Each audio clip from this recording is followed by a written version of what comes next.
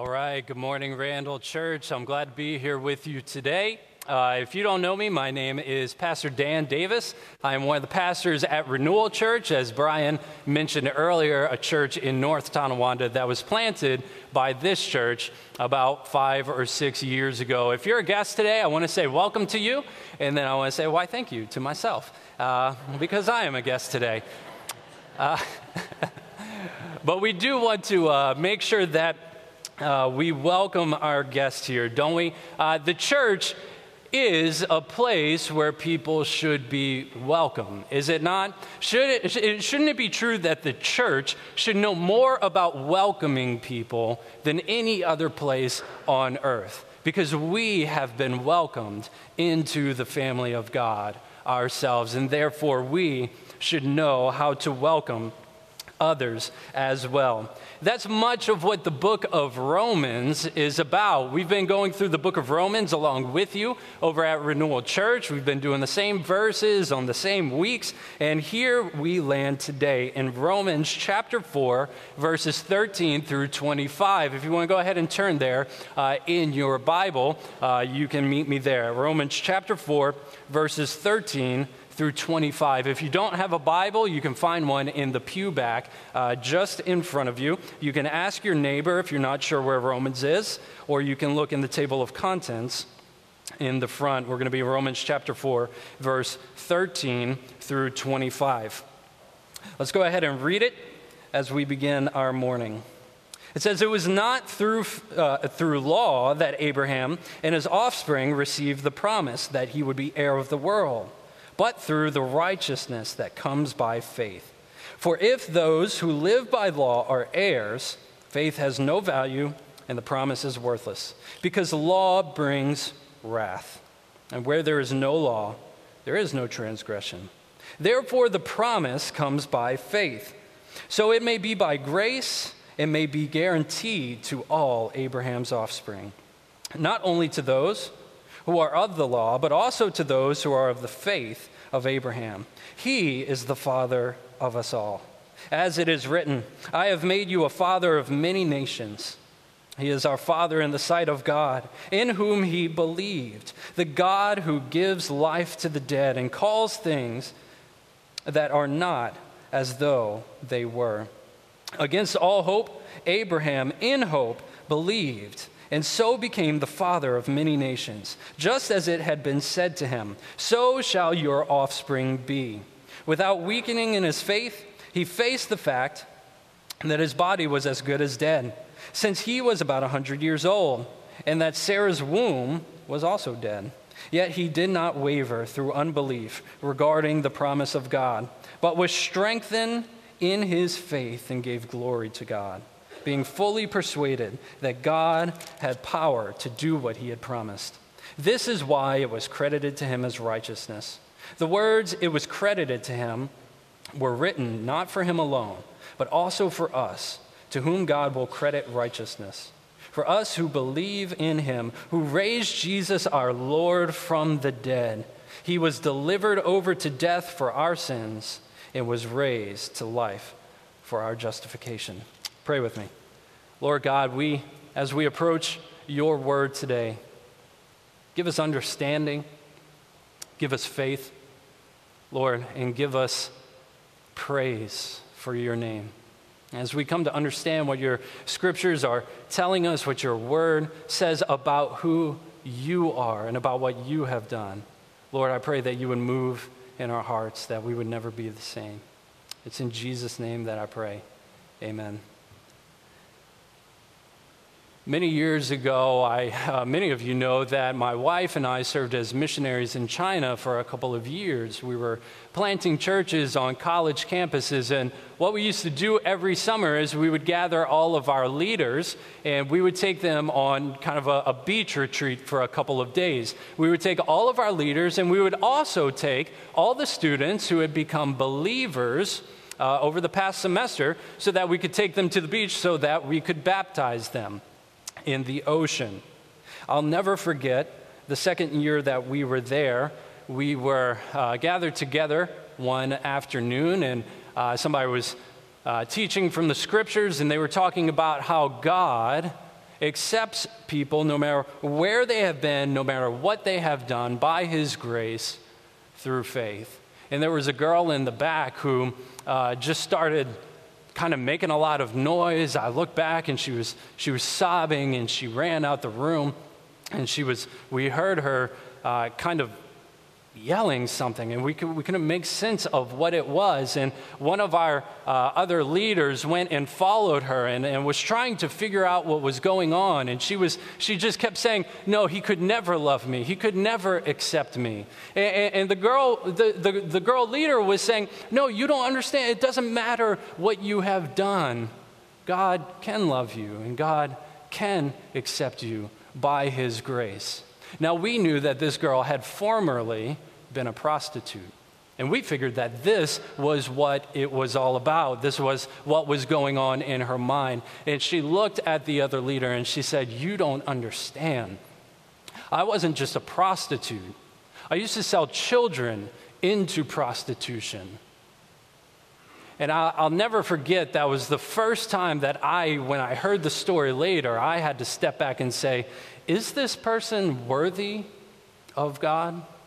Can God accept a person who would do something so terrible? I think what we find in the scriptures is that yes, he can. Yes, he can, because it's not by what we have done. It is not by what family we were born into. It is not by anything of our own. It is by God's grace through faith. That's what we've been seeing over the past chapter and a half, ever since halfway through chapter 3, is that salvation comes by grace alone, through faith alone, in Christ alone. Is it not? Have you heard that already through the book of Romans? Y'all agree with me that is what we have been talking about, yes? Yes, okay, good. Just want to make sure you're still out there. We are saved by God's grace alone, through faith alone, in Christ alone. And Paul has been giving this exposition on faith, and he has been showing that it has always been this way. There really was no time in which anyone was accepted on the basis of the law. There is no time in which anyone was accepted by their works. He goes as far back as Abraham, starting at the beginning of chapter 4, to show that we are saved by grace through faith in Christ. And at the very end of the verses last week, in verses 11 and 12, Paul started getting at something else. Not only are we saved, not only are we justified, not only are we made right with God, not only are we given a righteous standing with God by grace alone, through faith alone, in Christ alone, but we are brought into a family. We are brought into a family by this very same way. He said in verses, I'll just read verse 12 from last week for you. He says, "And he is also the father of the circumcised, who not only are circumcised, but also walk in the footsteps of the faith that our father Abraham had before he was circumcised." If you grew up in the church, if you grew up in a kids ministry, you probably have heard the song Father Abraham. Anybody know that song, Father Abraham? Father Abraham had many sons. Many sons had Father Abraham. I'm not a singer. I am one of them, and so are you if you're Jewish. So let's. Is that not how it goes? Right? No. It's I am one of them, and so are you, so let's just praise the Lord. It really is a song that has much good theology in it. Maybe better theology than some of the other songs that are out there right now. But to say that we have come into a family. We're not just given a standing, we are brought into a family. That's what I want us to see today, that all who have faith in Jesus are brought into a family. They are brought into the family of God, and they are brought into the promises of God. As Paul continues in his exposition on faith, I want us to see two truths about faith, and then I want to give you two big implications toward the end. The first truth about faith I want us to see today is that faith receives the promise of God. Faith receives the promise of God. Look at what he says in verse 13. It was not through law that Abraham and his offspring received the promise that he would be heir of the world, but through the righteousness that comes by faith. Faith receives the promise of God. In the beginning of chapter 4, we saw that the grace of God came to us as grace through faith, not by works. Later, he showed that it comes by grace through faith, not through circumcision or any kind of religious ritual. And today, he says it comes by grace through faith, not by law. It is not by law, but it is by faith that we receive God's grace. He says that faith receives the promise of God rather than the wrath of God. As he goes from verses 13 through verses 15, he explains that if we are looking for anything to come to us through our obedience to the law, then all that will come to us is the wrath of God. He spelled that out as long as he possibly could have, as clearly as he possibly could have in chapter 1:18 through 3:20. In verse 3:20, he says, "Therefore no one will be declared righteous in his sight by observing the law. Rather, through the law, we become conscious of sin."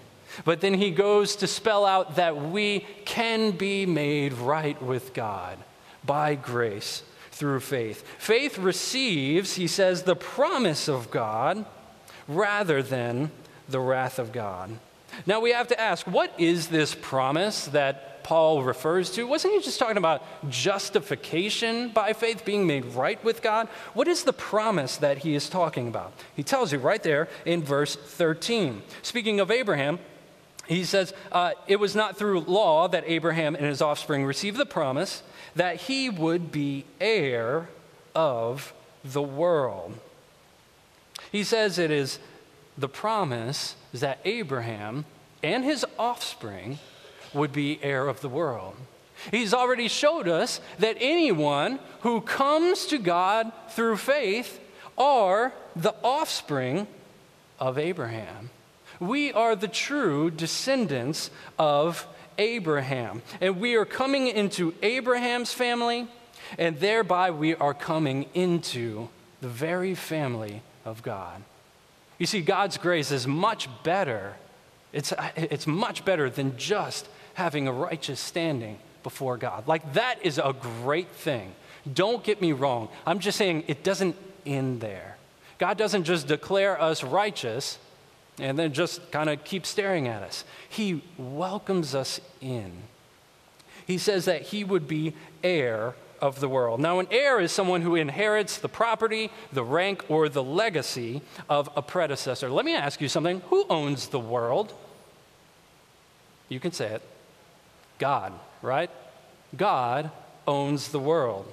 To be an heir of the world is to be an heir of God. We're being brought into the very family of God. Abraham and his offspring are heirs of God. Paul is going to spell this out later in Romans chapter 8. He's going to talk more about this. I won't get too deep into it there so we can finish our passage here. But his point is that we are going to become heirs, or that we do become heirs of God, but it is not through the law that we become heirs of God. It is through the promise of God that we receive it. It is not by law, it is by faith. If it were by law, all we would inherit is the terrible wrath of God. But by grace, we receive justification, salvation, adoption into the family of God. Verse 16 sums all of this up quite nicely. He says in verse 16, "Therefore, the promise comes by faith, so that it may be by grace and may be guaranteed to all of Abraham's offspring, not only to those who are of the law, in other words, not only to those who are Jewish, but also to those who are of the faith of Abraham. He is the father of us all. He says, therefore, the promise comes by faith. In other words, you could put it as he said in verse 13, it is received by faith. God has foreordained that salvation, adoption, would come through the means of faith. And he tells us why. First, he says, so that it may be by grace. So that it may be by grace. It's not by works. It's not by rituals. It's not by the law. That would mean that it depends on us. That would mean that it depends on what we could do. That means it depends on who we are. But instead, it comes by faith in order to depend on grace. Now, we have to understand the importance. It's so important to understand the roles of grace and the roles of faith, because it's easy to get them confused. John Stott puts it this way. He says, God is gracious, and salvation originates in his sheer grace alone. But in order that this may be so, our human response can only be faith. For grace gives, and faith receives. You see, it is not our faith that gives us salvation. Our faith does not create our salvation. Our faith does not demand that God must accept us. God creates salvation. God gives salvation, and he gives it by grace alone. He has ordained that faith would be the means through which we receive his grace. Grace gives, faith receives, and therefore worship results. Worship results. He says that it must come by faith so that it may be by grace. But he also says in verse 16, so that it may be guaranteed to all Abraham's offspring. That it is guaranteed. You see, if it was dependent on us, it would not be guaranteed. We could lose it. By the way, we would lose it. But instead, it comes by grace, and it is dependent on God. It will never be lost. 1 Peter chapter 1, verses 4 and 5 says that we have an inheritance that is imperishable, undefiled, and unfading, kept in heaven for you, who by God's power are being guarded through faith for a salvation ready to be revealed in the last time. I don't know about you, but I am glad that it depends on God and it does not depend on me. That it depends on his grace and it does not depend on my works. If it depends on God's grace, then it depends on God's power. And church, that is good to know. That is good to know. It's kept for us. We don't have to worry about losing it, but we can trust in God that he will keep it safe. And he says that it is guaranteed to all of Abraham's offspring. That is all who have faith in Jesus Christ. That is not just those who descended physically from Abraham, not just those who were Jewish, but God said that he would be the father of many nations. It was always God's plan that salvation would be for people all over the world. It was always God's plan that redemption would not just be for one nation, but it would be for people from every tribe, tongue, and nation all over the world. And so it brings us, you and me, into the people of God. It is by faith so that you and I may be brought in. It is by faith so that it could be a worldwide offer. And when we look at the book of Revelation, we see that there will be people from every tribe, tongue, and nation gathered around the throne for all of eternity, brought into the family of God. And they will be saying, not by what we have done, but by what he has done. but by what he has done alone. Here's my question. Why does Paul spend so much time making sure that we understand that it's by faith, that it's by grace through faith in Christ? Like, why does he take so much time and he says, no, it's not by this, and it's not by this, and it's not by this, and it's not by this, but it is by this? Why does he do that? I think for two reasons. First of all, so that we will rightly see the glory of God in salvation. So that we will rightly see the glory of God in salvation. When we see that our salvation is by God's grace alone and not by our merit, then we will see the greatness of our God. Like he said last week, we will receive it as a gift and not a wage. When you receive a wage, you lift yourself up, don't you? When somebody pays you for the work you have done, don't you say, yeah, you're right. Give me my money, right? I earned that money. And you lift yourself up and say, look at how hard I worked for my money, for my wage. And you belittle the giver. The giver just becomes some middleman. He just becomes the man who is standing between you and what you have earned. You never think about the middleman unless something goes wrong with the payment, right? That's the kind of attitude we have when it is a wage. But when it comes as a gift, our attitude changes, doesn't it? When we've done nothing ourselves to earn what we are given, when it is given as a gift, we don't lift up ourselves. We don't say, oh, I must be great. We say, oh, he must be great. Don't we do that when we receive a gift? I hope you do. I hope you stand back and you say, why, thank you. You didn't have to do that for me. I don't even have anything for you. And that is exactly where God wants us to be, to see that his grace comes to us as a gift so that we will lift him up rather than lifting ourselves up. Paul spends so much time showing justification, and the promise comes by grace through faith so that we will rightly see the glory of God, but also so that we will rightly see who belongs to the family of God. Church, do you welcome sinners into the family of God? Do you look at people and say, yeah, you might believe in Jesus, but I know about your past. I know about the things that you have done. You're not welcome here. I hope not. I hope not. If you do, that shows that you have no understanding of the grace of God.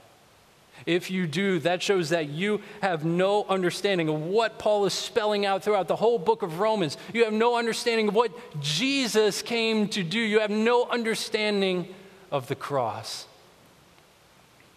But all people from any background, from any nation, from any skin color, from any economic status, from anywhere, are welcomed into the family of God by God's grace through faith. Anyone who puts their faith in Jesus Christ is welcomed into the family of God. That's what Paul is saying here. It's not by what we do. It's not by our background. It's not by any of that stuff. It's by believing on Jesus that we come into the people of God. That might change things for you as well. Do you think that you belong to the family of God because you are a good person? Do you think that you belong to the family of God because you show up every time the church doors are open? Paul says that is not what it means to be in the family of God. That is not the door to the family of God, but God's grace through faith is the door to the family of God. So why does Paul spend so much time on it? It's because Jesus has bought by his blood people from every tribe, tongue, and nation. And he wants to show them how to be brought into the family of God. He wants to make sure that your faith, your trust is resting in Jesus Christ alone. So that as we sang just a little while ago, when he shall come with trumpet sound, oh, may I then in him be found, dressed in his righteousness alone, faultless to stand before the throne. Faith receives the promise of God. But what is this faith that Paul refers to? He begins a little bit of a transition in verse 17 and shows us what this faith is in verses 17 through 25. What is the faith that Paul refers to? This is number two, the second truth I want to show you about faith. Faith trusts the God of the promise. Whereas faith receives the promise of God, faith trusts the God of the promise. When we say that we are justified, that we receive the promises of God by faith, I'm not talking about just some general faith. Oh, I just have faith. You know the old song, you gotta have faith. That's not how it works. It's not just a general faith. It is a faith in something. Here Paul uses Abraham as the exemplar of faith. Abraham's faith was not just wishful thinking, nor was it mere knowledge. It was trusting faith, rooted in the faithfulness of God. Look at what he says in verse 17. As it is written, I have made you a father of many nations. He is our father in the sight of God, in whom he believed. It was in this God who Abraham believed. Our faith, first of all, must be in the one true God.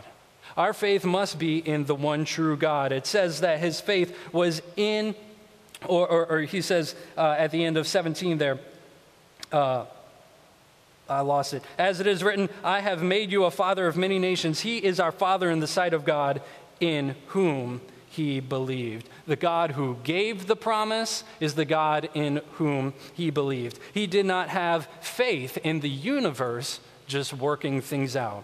He did not have faith in himself. He did not have faith in just some God.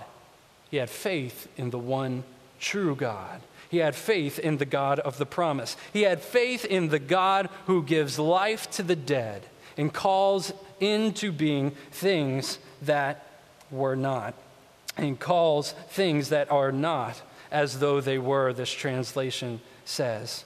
God had created, the one true God had created all things out of nothing, and he breathed life into the first man. This is the God who we believe. For Abraham, Paul will go on to say that God would give him life to the dead, would give life to the dead through Abraham, because Abraham was about 100 years old when he had a child. His body and his wife's body were as good as dead, and yet he was able to give life through them. And as he gave life through them, he called a nation, he called a people into being. We have to have faith that is rooted in the one true God. It can't just be a faith in anything, just some general, I just have faith. It must be faith in the God of the promise. Hey, can I tell you something? This is why good theology is important. This is why good theology is important. Did you know that everyone is a theologian? Did you know that you are a theologian? You might not be a very good one, but you are a theologian. Anything that you believe about God, we all have beliefs about God. Anything that you believe about God is your theology. An atheist is a theologian. He believes that God does not exist. That is a belief about God. That is his theology. We are all theologians, but if we want to see the true God, if we want to be able to have a faith that can rest in the one true God, then we must know who this true God is. What you believe about God is going to change you. What you believe about God is going to change the steps that you take in life. What you believe about God is going to change the way that you view death. And therefore, it's going to change the way that you live life. We must have faith in the one true God. We must know who he is, but we also must trust in him. Abraham did not just have faith in the one true God. He did not just know who he was, but he also walked in hope in God's word. Look at what he says in verse 18. Against all hope, Abraham in hope believed, and so became the father of many nations. Just as it had been said to him, so shall your offspring be. While faith is rooted in knowledge, it must be more than mere knowledge. There are a lot of people who know a lot of stuff about the one true God, but they don't trust in it. They trust in themselves. They trust in someone else. They trust in whatever they may trust in. Merely knowing facts about God and even liking those facts about God is not enough. We are called to trust in God. Abraham believed God to be faithful, and therefore he believed and trusted in what God said. Do you trust in what God says today? Do you have faith that God is not only real, but that he is trustworthy? That he is not only real and trustworthy, but that he is good, that he will do what he says that he will do? Just as faith is not wishful thinking or wishful believing, neither is hope. It says that Abraham had his hope in God. Hope is walking in the kind of confidence that's as if the promise has already come true. It's walking in the kind of confidence that is as if the promise has already come true. Somebody once said that hope is faith falling forward. When we place our faith in the God who is, then we have a true hope in what he will do, that he will do all that he says he will do. Abraham walked in hope even when it was humanly impossible. Even when it was humanly impossible, he believed that God was able to do it.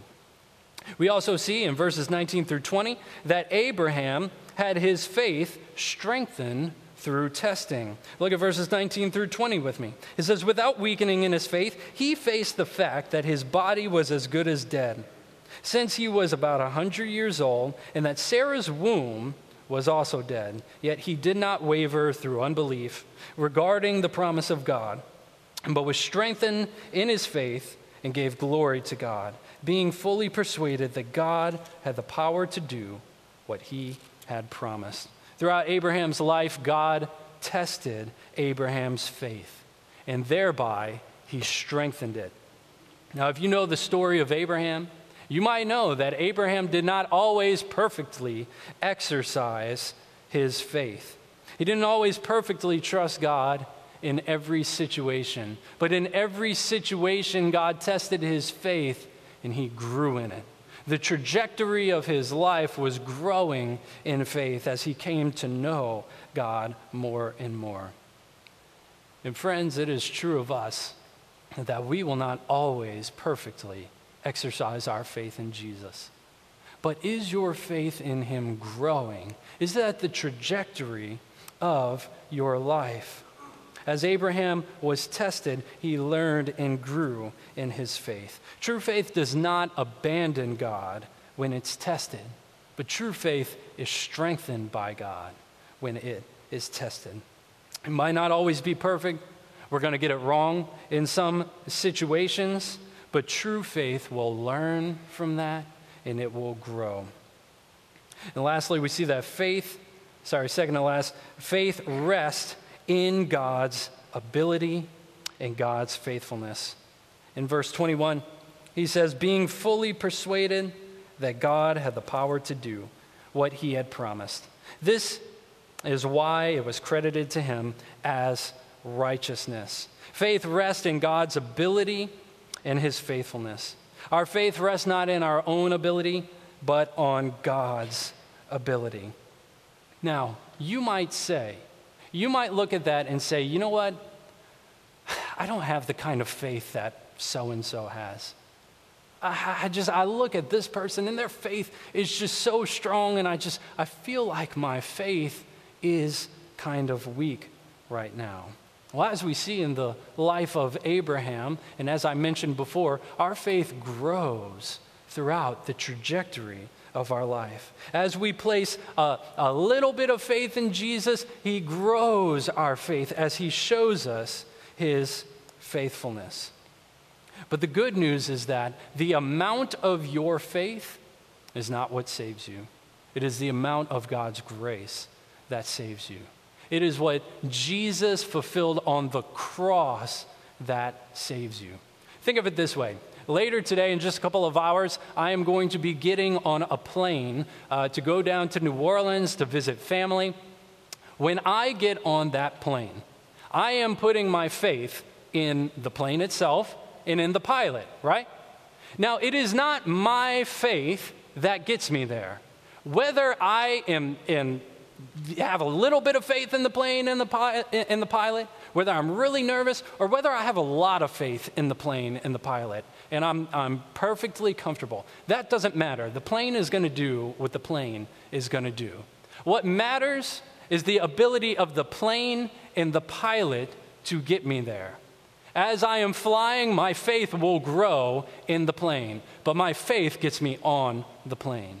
In the same way, it is God's grace that saves us, and it is the amount of his grace that saves us. Our faith brings us into his grace, but once we place our faith in him, he will grow it more and more as we see God's ability in his faithfulness. God will strengthen our faith as we walk in faith, but he is faithful no matter where we are right now.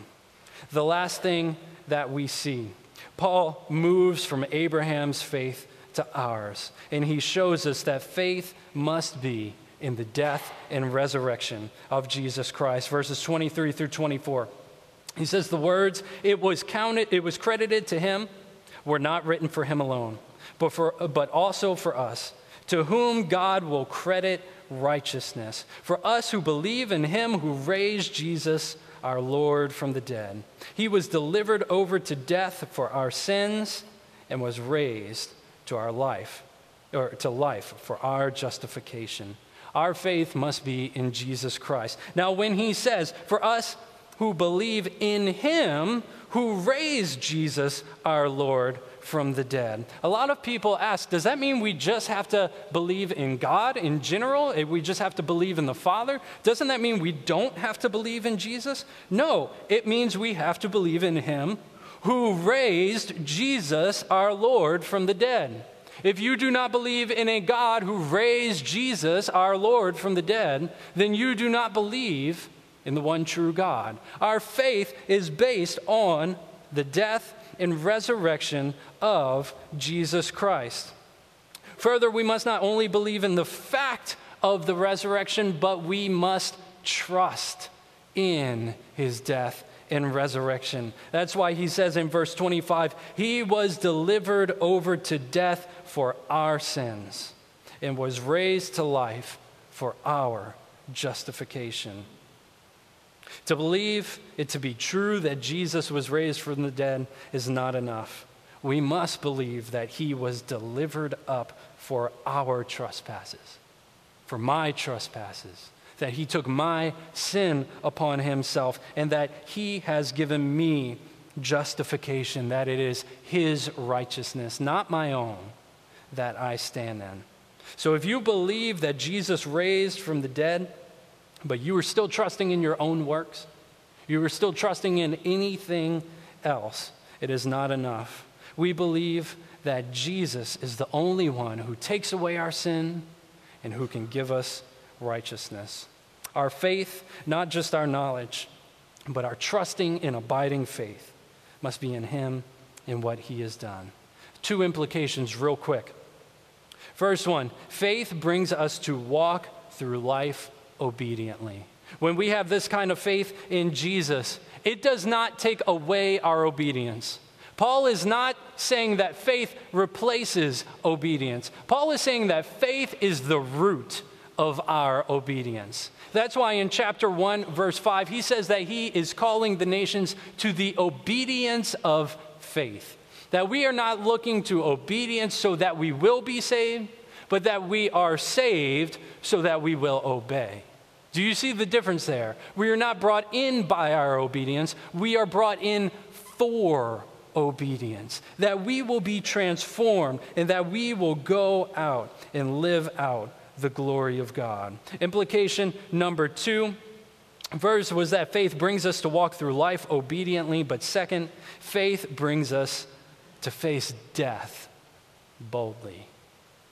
If we believe in the God who gives life to the dead, if we believe in the God who raised Jesus Christ from the dead, and we trust in him, and he says that one day I will raise you from the dead to spend all of eternity with me, then we can face death boldly.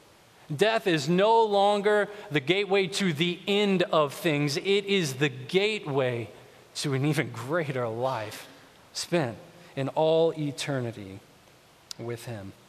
It comes by God's grace through faith in Christ. So will you trust in him?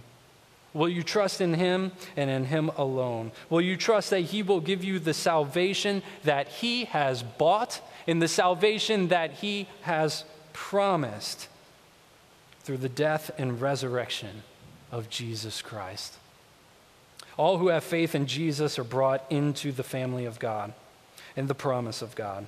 It is not by works, it is not by rituals, it is not by law, but it is by faith. Are you trusting in him today? I'm going to call the band back up. We're going to pray, and then we're going to have a time of communion where we are going to celebrate what Jesus Christ has done through his body being broken, through his blood being spilled, giving us his righteousness, calling us into the family of God. Pray with me. God, we thank you that you are a gracious God, that none of this depends on ourselves, that none of this depends on who we are, none of this depends on what we have done, but it depends on who you are and what you have done. And you are faithful, and you have gone to the cross. You have died for our sins. You have been raised for our justification. Lord, we believe. Help our unbelief. God, help us to see your faithfulness, not our own. Help us to see your grace and help us to trust in it. We love you. It's in Jesus' name that I pray.